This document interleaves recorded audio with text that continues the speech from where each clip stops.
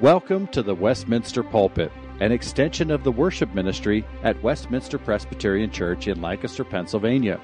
Please contact us for permission before reproducing this message in any format, and may this sermon nurture your life in a meaningful way as we proclaim our Savior. We now join our senior pastor, Dr. Chris Walker. We're turning to God's Word this morning, as we have a privilege to do each week, and we're continuing this morning in this series that we're coming towards the end of, looking at what the Bible tells us about our worship. We'll have 2 more Sundays after this morning in this series. So far, we've looked at the questions of who we worship, and why we worship, and what is corporate worship. And now we're looking at this question of how we worship. And when we look at Scripture, what we immediately find is that there are 2 important answers to the question of how we worship. One answer focuses on the inward state of the worshiper. You know that in the Old Testament, God repeatedly condemned Israel for drawing near to Him outwardly with their lips or with sacrifices only, while their hearts were far from Him. And so last week we looked at this subject of the inward state of the worshiper. And we argued last week from Scripture that genuine worship flows from reverence before God, joy in God, and love for God. That was what we looked at last week. But when we look to God's Word, we also discover fairly quickly that good intentions are not enough.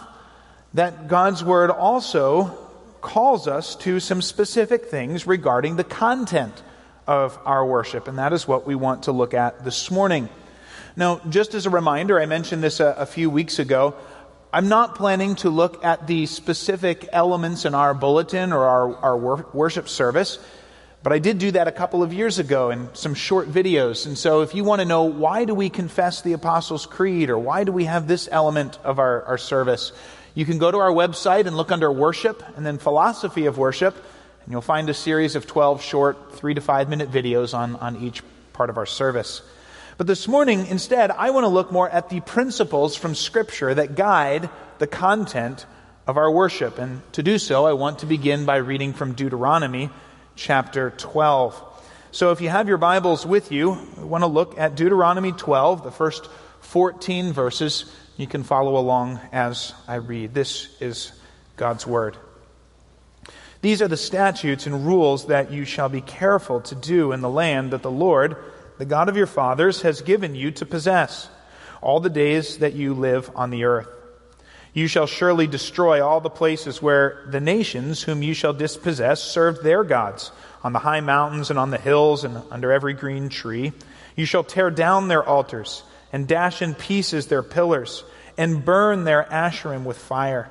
You shall chop down the carved images of their gods, and destroy their name out of that place. You shall not worship the Lord your God in that way, but you shall seek the place that the Lord your God will choose out of all your tribes to put His name and make His habitation. And there you shall go, and there you shall bring your burnt offerings and your sacrifices, your tithes and the contribution that you present, your vow offerings, your free will offerings, and the firstborn of your herd and of your flock. And there you shall eat before the Lord your God, and you shall rejoice, you and your households, and all that you undertake, in which the Lord your God has blessed you. You shall not do according to all that we are doing here today, everyone doing whatever is right in his own eyes. For you have not as yet come to the rest and to the inheritance that the Lord your God is giving you. But when you go over the Jordan and live in the land that the Lord your God is giving you to inherit, when He gives you rest from all your enemies around, so that you live in safety, then to the place that the Lord your God will choose, to make His name dwell there, there you shall bring all that I command you, your burnt offerings and your sacrifices, your tithes and the contribution that you present, and all your finest vow offerings that you vow to the Lord. And you shall rejoice before the Lord your God, you and your sons and your daughters, your male servants and female servants, the Levite that is within your towns, since he has no portion or inheritance with you. Take care that you do not offer your burnt offerings at any place that you see, but at the place that the Lord will choose in one of your tribes. There you shall offer your burnt offerings, and there you shall do all that I am commanding you." God, we thank you for your word, and we do ask that you would use your word this morning to give us a greater understanding of you, that we might worship you as you deserve. We pray this in Christ's name. Amen. When I was in college, my dorm hall had a fair bit of consistency over the years, and so we developed a pretty close community, the guys on that hall. And right across the hall from me lived Brian. Now, Brian came to me one night and he said, "Chris, I would like to get your advice on my paper for my political science class."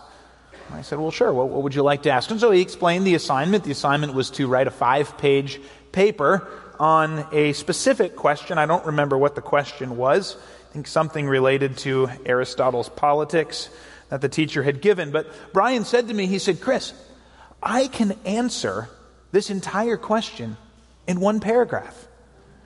And so I think I'm going to turn in this paragraph for my essay. What do you think?" And I said, "Well, Brian, that's a fine idea if you don't mind getting a failing grade. But I don't know that's a good idea otherwise." And Brian said, "Well, why not? I can answer everything the professor wants me to answer in one paragraph. Why don't I just go ahead and do this?" But as I argued, I said, "Look, the teacher's left you much freedom in many ways.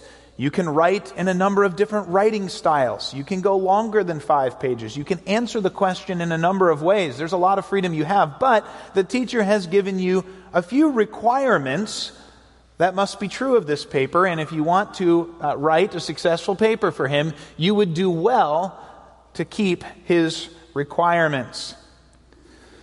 Now, sad to say, my sage advice was not followed on that occasion. But I thought of this story when I thought about the content of our worship of God. Because much like the teacher in that class, while God has given us freedom and flexibilities in certain aspects of our worship, in other ways He has given us specific instructions to follow. And we must worship Him as He directs in order for our worship to be honoring to Him. And that is our main point this morning. In order to offer true and acceptable worship, we must worship God as He directs us in His Word. In order to offer true and acceptable worship, we must worship God as He directs us in His Word. Now, I want to look at 2 things this morning. First, I want to look at this claim that we must worship God as He directs, and then we'll look at why that is necessary in order to offer acceptable worship to God. So let's start with this claim that we must worship God as He directs in His Word. We began by reading from Deuteronomy chapter 12. And this really is the theme of this whole passage, that as Israel comes into the land, they are not to worship God in any way that seems right to them. You heard that stated directly in verse 8. Rather, God was giving them a particular pattern that is to guide their worship. He had set out the sacrifices that should be made. He had given commandments on how they were to be carried out. And He was going to give them a place in which they were to be made. And they were not to worship wherever they wanted or however they wanted, but according to God's commandments. Now, that was the theme of Deuteronomy 12, and we see that laid out in a number of ways and emphasized a number of times. But this same theme is emphasized all throughout the Old Testament. And I think you can see that by considering a quick Bible trivia question. So here's your chance to test your Old Testament knowledge. The trivia question is this: what do Israel before the golden calf, the priests Nadab and Abihu, and King Saul, after conquering the Amalekites, have in common? Israel before the golden calf, the priests Nadab and Abihu, and King Saul after conquering the Amalekites. And maybe you're saying, well, I remember some of those names. I'm not sure if I remember all of them. But what they have in common is this: each one attempted to worship God, and they were attempting to worship God, not pagan false gods, but each one did it in a way that God had not instructed. King Saul was instructed to wipe out the Amalekites and all that they owned. But instead, he took their livestock as spoil, with the intent, he said, of offering all the best of it as sacrifices to the Lord. The problem, of course, was that these sacrifices in worship to the Lord were taken in direct disobedience to God's command, and so his worship was rejected. Leviticus 10 tells us that Nadab and Abihu offered unauthorized fire before the Lord, which he had not commanded them. And we don't know exactly how Nadab and Abihu had brought their incense before the Lord, but what's clear is they did it in a way that God had not authorized. God had told them to do it in certain ways, and the way they brought it was not one of them. And as a result, fire came out from the Lord, and they were struck dead. In Exodus 32, Aaron proclaimed a feast to Yahweh, a feast to the Lord, saying that the golden calf represented the gods who brought them out of Egypt. The issue was not so much that Aaron was setting up pagan gods, that he was attempting to worship the Lord in the way that seemed best to them, which went in direct contradiction to God's commandments. Now, someone might pause and say, okay, well, those are 3 examples of worship that was offered not according to God's instructions, and they were all rejected. But all those guys you mentioned were pretty bad characters. Now, they were all rejected and wicked people. And so, was the real issue their hearts, or was the real issue the commands that they crossed? In other words, would God really reject worship offered with good intentions in an upright heart if it's offered in the wrong way or against his commands? But if you're asking that question, we can consider another story from 2 Samuel. 2 Samuel chapter 6. In 2 Samuel chapter 6, David is bringing the ark of the Lord to Jerusalem. The ark of the Lord that was the seat of God's presence and the centerpiece of the tabernacle where Israel was to worship. And as David and his people are bringing the ark to Jerusalem, they're worshiping the Lord as they go. The text tells us that David and all the house of Israel were celebrating before the Lord as they went. So here is worship offered with joy and an upright heart before the Lord. However, they were proceeding in a way that went against God's instructions.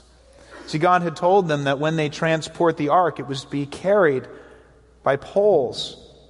However, David had put the ark on a cart that was being pulled by oxen in a way that would jeopardize the holiness of the ark. And sure enough, when the oxen stumbled, Uzzah put out his hand to stable the ark, but in putting his hand on the ark of the presence of the Lord, he was struck down dead. See, the problem was not who Israel was worshiping, nor was it that it was outward obedience only in this case. The problem was that it was offered in a way that did not follow God's instructions for worship. And so we see that even while the inward state of the worshiper is important, so too is the content of how we worship our God as we trace this through Scripture. And it's this emphasis that led men in the Reformation to formulate what became known as the regulative principle. The Westminster Confession of Faith summarizes this principle this way. It says, "The acceptable way of worshiping the true God is instituted by himself, and so limited by his own revealed will, that he may not be worshipped according to the imaginations and devices of men or any other way not prescribed in the Holy Scriptures." Maybe another way to put this would be that in our lives in general, we have much freedom in how we live our lives, as long as we do not disobey God's instructions. But in worship, our freedom is narrower. In worship, we are to worship the way God tells us to, not any way we want, as long as it doesn't contradict one of God's commandments. God has set the pattern. God has set the rules for how we worship him. Now, this principle is straightforward enough, but it can be confusing in practice, and so it's important to make sure that we make some necessary distinctions. And specifically, there are three distinctions or categories we need to make when we look at how Scripture guides our worship. The first is this: in our worship, there are the elements of our worship. The elements are the components of our worship service, and these must be directly commanded by God or clearly demonstrated in His Word. The elements of our worship include prayer and singing praise to God and reading Scripture and preaching the Word. These are elements of our worship. And if we look to Scripture, I think we can see this. Scripture specifically commands that we read God's Word and preach God's Word, that we pray and sing praise to God, that we confess sin and confess our faith, and that we participate in the sacraments of baptism and the Lord's Supper. Those are all clearly directed by God's Word. And in addition, God's Word clearly demonstrates taking up offerings, setting apart elders, deacons, and missionaries for the work of service they're called to, and at times hearing testimonies of God's work in the lives and ministries of His people. Those are all demonstrated in the gatherings of God's people in His Word. And so these are the elements of our worship, but those are fixed by Scripture. And God's people are not to add to or take away from these elements of worship. But there's a second category, a distinction that should be made between these elements that are fixed by God's Word and the forms of worship. The forms of worship are the way these elements are carried out. So we might ask questions like, which songs do we sing? And which scriptures are preached? Are sermons done in a topical series like this one, or passage by passage through a book of the Bible like our Mark series? Which prayers are prayed? Are they written liturgical prayers or spontaneous prayers? Do we have liturgical responses, and how do we do that? These are the forms of worship, or how the elements are carried out. And Scripture does not prescribe the 6 songs that we're to sing or the 3 prayers that we're to pray. So it's not fixed in that sense. Rather, these forms must be carried out in line with scriptural truth and principles. So the songs that we choose must be biblical in their content and their truth. And the prayers that we pray and the sermons that we deliver and the way Scripture is preached must all be in line with and adhere to the truth of God's Word and reflect the character of the God that we worship. But within those guidelines, there is more freedom and flexibility than with the elements of worship. So you have the elements of worship that are fixed by God's Word. You have the forms of worship which must be guided by the truth of God's Word. And then finally, there are the circumstances of worship. The circumstances of worship are the details about how we go about what we do. What time do we meet for worship? Do we sit or stand? Do we use projectors or hymnals? Which instruments accompany the songs? These are circumstances of worship. And there's even greater freedom in these matters, with the qualification that they should be wise and suitable for God's people to worship Him. The confession puts it this way: these circumstances of worship should be done according to the light of nature and Christian prudence, according to the general rules of His Word. And so we have this pattern: elements of worship that are fixed by God's Word. The way we carry that out, the forms of worship, must be guided by the truth of God's Word, and the circumstances of worship, the details, which must be wise for suitable worship. Now, this pattern ensures that worship is done as God directs, but also leaves it with a beautiful variety, so that as we go from church to church, Ligon Duncan says, Reformed worship does not and should not produce one cookie-cutter service of worship. In fact, Ligon Duncan, I think, puts this well. He reviews his travels around the globe. And as he does so, he says, you will find the same elements of worship carried out within biblical forms with culturally prudent circumstances. You will find it in the 19th century architecture of 10th Presbyterian Church in Philadelphia. And you will find it just across town at Christ Liberation Church, an African-American church committed to Reformed worship. You will find it in Alonso Ramirez's congregation in Cajamarca, Peru, and in the congregations planted by Ken Tombing in India. You will find it in St. Peter's Free Church in Dundee, Scotland, and you will find it in Augustine Mafun's congregation in Malawi, Africa. I might add that you will find it here in our worship on the north end of our building and in the Swahili service on the south end of our building. It is a beautiful and rich variety of worship that takes place within God's commandments and these elements of worship that are fixed by His Word, within the boundaries and guidelines of God's truth, and in prudent ways as we carry out the details. And so this is what God's Word sets out for us to guide our worship, reminding us that worship must engage our hearts and not be external only, but must also be according to His guidelines in His Word in order to be acceptable to Him.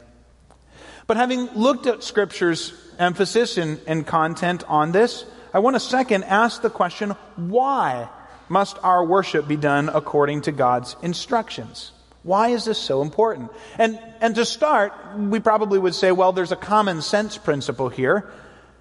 If your wife tells you the kinds of things she likes and the kinds of things that offend her, and you love your wife, surely you're going to give her the things she likes and avoid the things she hates.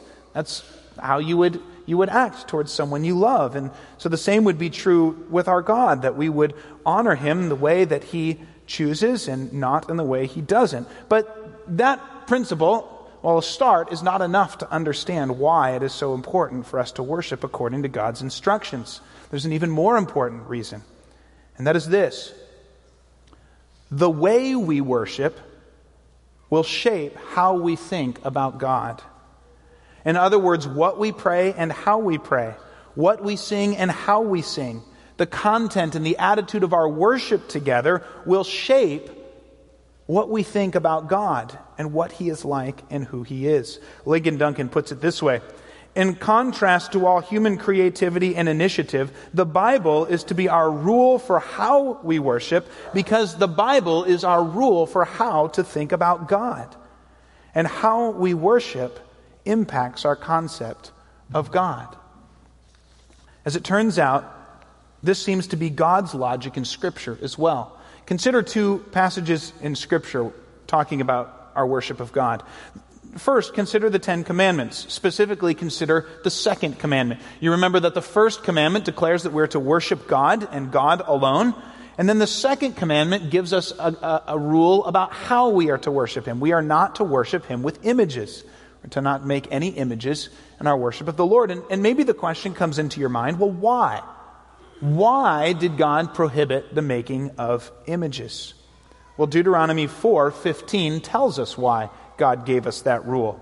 Moses says to Israel, "Therefore watch yourselves very carefully, since you saw no form on the day that the Lord spoke to you at Horeb out of the midst of the fire. Beware lest you act corruptly by making a carved image for yourselves in the form of any figure in heaven above or on earth beneath."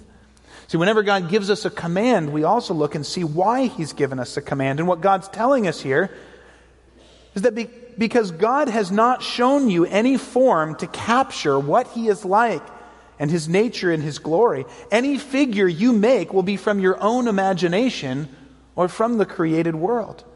And therefore it will neither be accurate nor sufficient to capture His majesty and His glory. And so God's saying, I didn't show you any form. If you come up with your own form, you're worshiping a God of your own imagination, not God as He truly is. It will not capture adequately who I am. And so worshiping God wrongly through images will lead you to worship the wrong God, the wrong conception of Him. I think the second passage we can look at that shows us this is Jesus' conversation about worship with the woman from Samaria at the well. You remember John chapter 4? Jesus shows her that He knows her sin.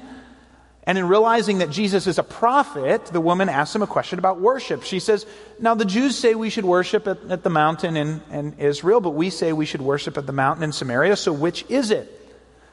But if you look at Jesus' answer, you will see that He doesn't answer her question directly. He doesn't tell her which mountain to worship. In fact, what he says is the time is coming when the location of worship will not be important. But he does give her a principle that should give her the answer she's looking for. Because in verse 22, this is what Jesus says. He says, "You worship what you do not know. We worship what we know, for salvation is from the Jews." What is Jesus saying there?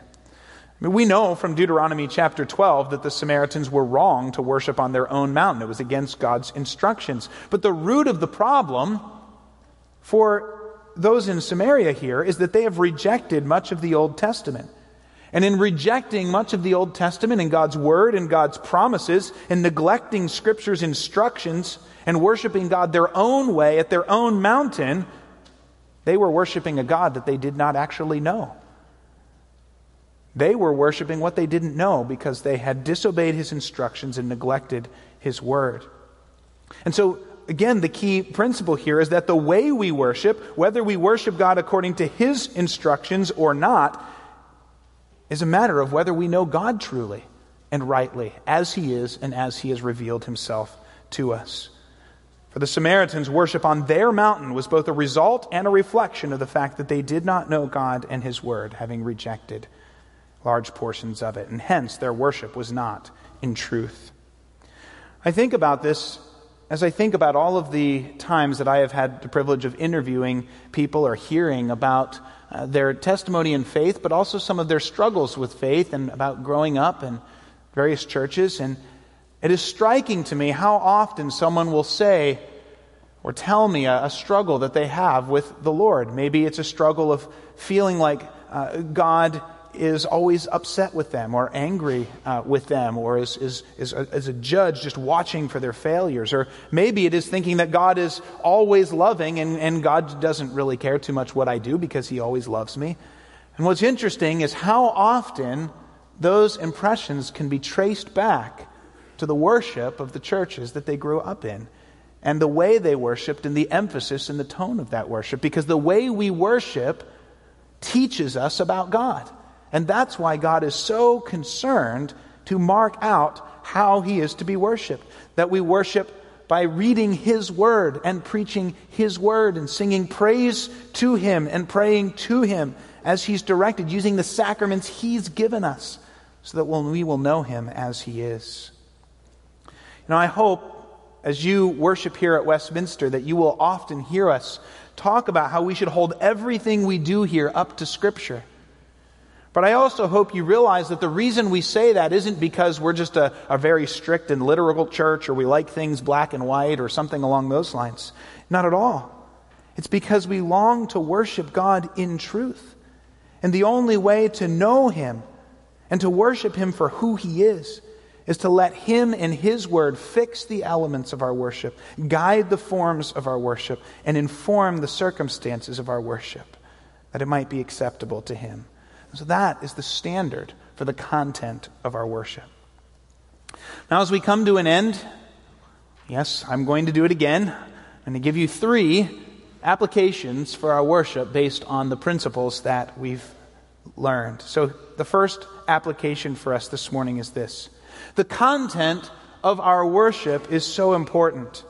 We hold everything up to Scripture and focus on the content of our worship and holding it before His Word. However, it is a subtle and very easy shift in temptation to start focusing on and enjoying the way we worship instead of the God we worship. D.A. Carson is a theologian and commentator, and he put it this way. He said, "You cannot find excellent worship until you stop trying to find excellent worship and pursue God Himself. God is the source of our delight and our joy, not the worship on its own sake." And then Carson warns, he says, "Despite the protestations, one sometimes wonders if we are beginning to worship our worship instead of worship our God." When I think about Westminster, we desire that our worship would be excellent because we want it to be suitable and honoring to a holy God. Excellence is a principle that ought to characterize our worship. However, precisely because we seek worship that is excellent in order to reflect a holy and glorious God, it can be even more tempting for us to start enjoying the great worship, enjoying the music, enjoying the good sermon, rather than the God that they point to.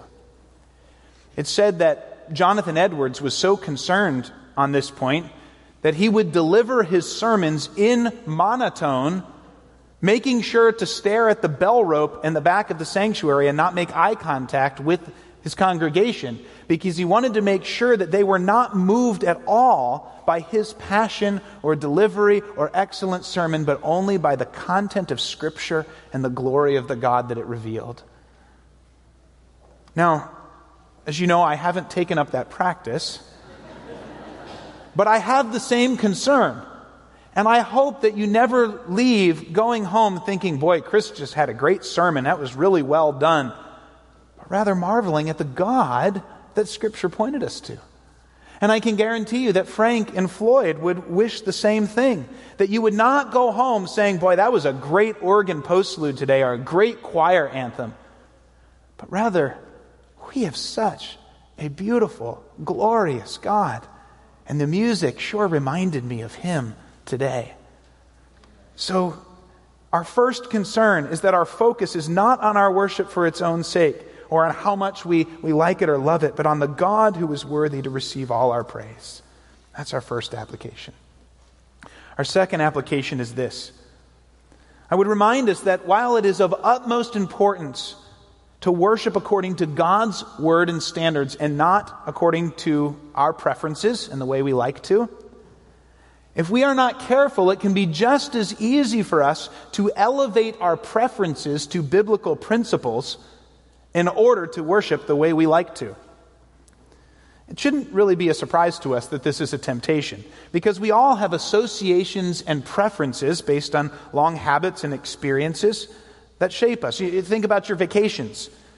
And how many of you have gone to the same beach house for 2 decades, or maybe gone to the same vacation retreat center for decades, and then one year you can't go to that place.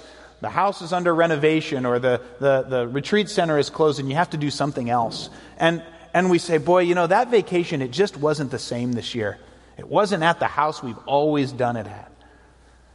And if we're not careful, we can start to respond the same way with worship, that a certain style of music or hymns or liturgies become part of our worship and help us focus on the Lord. And that's a good thing. We can delight in that. We should delight in that.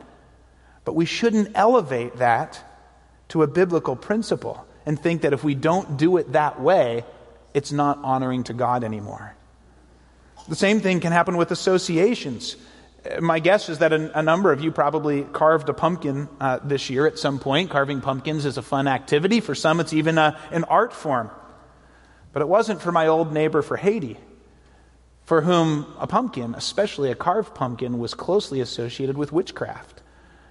And so it was easy for him to make that association and say, therefore, anyone who touches a pumpkin is disobeying God and is associated with witchcraft. Well, in a similar way, maybe certain instruments or maybe certain styles of music or certain liturgies for us are associated with dead worship from our childhood, or with something that is worldly or ungodly, and that's fine for us to say, I'm uncomfortable drawing near to that, but we have to make sure we don't make that into a universal theological principle that anyone who uses that instrument or anyone who uses that liturgy is dead worship or dishonoring to God. And so this caution is our second application, because to confuse this line and to make our preferences into theological principles will hinder our fellowship with the wider body of God's people. And it will weaken our consciences when we have an opportunity to gather with believers across cultures and backgrounds. So that's our second application. Finally, one more for you this morning. Our concern throughout has been to consider God's directions for how to worship Him. But if we want to ask, how does God tell us to approach Him in worship? What is God's prerequisite for offering Him acceptable worship? There is one clear prerequisite for God-honoring worship that's all over the pages of the New Testament. And it's this: God requires us to approach Him through His Son, Jesus Christ.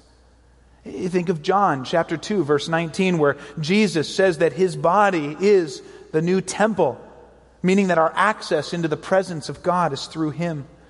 Maybe you think of 1 Timothy 2:5, which reminds us that there is one God, only one God who deserves our worship and our praise, our exclusive loyalty. But just as there is one God, there is only one mediator between God and man, Jesus Christ. There is only one way for the gap to be bridged and for sinful human beings to come into the presence of God and offer him worship, and it is through Jesus Christ. Perhaps no book makes this clearer than the book of Hebrews.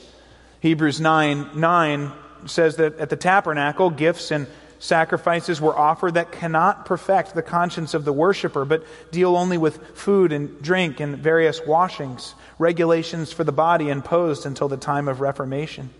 But when Christ appeared as a high priest of the good things that have come, the blood of Christ, who through the eternal Spirit offered himself without blemish to God, can purify our consciences.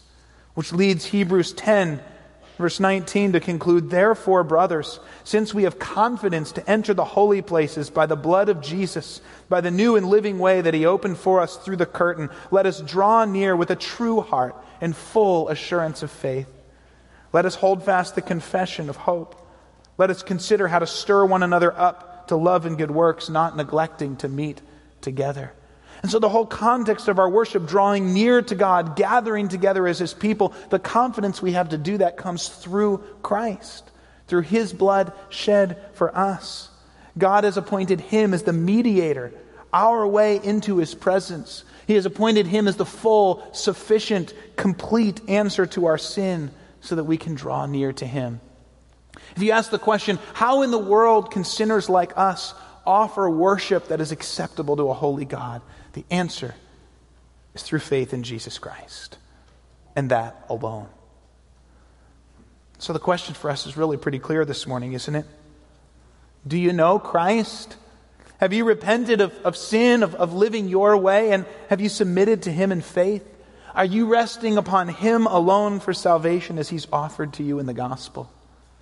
And if not, you certainly cannot expect to offer worship that would be acceptable to God. You certainly cannot expect to worship as he has directed according to his word. But if so, on the flip side, if we have come through faith in Jesus Christ, nothing will give us greater joy or greater zeal or greater confidence or greater humble awe in our worship than fixing our gaze on Christ and magnifying his glory and coming through him and in him and because of him with our eyes staring at him. That is how we offer worship that is acceptable to God. So may he be our full focus and confidence and joy this morning. Let's pray. Father, how we thank you for your word and for the principles in it. And how I pray that we would follow your word and your instructions in it so that we might know you for who you are and honor you and worship you as you deserve. Father, we would pray this would be true of our worship. We pray, too, that as we come and gather together, that our focus and all that we do would be on you, and all of the music and the prayers and the sermon and everything that happens would be conduits for pointing our hearts and our minds and our souls to you. And how I pray that Jesus would be our great treasure and our way into your presence to offer you worship. I pray this in Jesus' name. Amen. The Westminster Pulpit is courtesy of Westminster Presbyterian Church in Lancaster, Pennsylvania. You are welcome to worship with us on Sunday mornings at 8 or 11 a.m. To learn more or have questions about the gift of salvation through Christ Jesus our Savior, contact us at westpca.com. Thank you, and may Christ be glorified through this ministry, the Westminster Pulpit.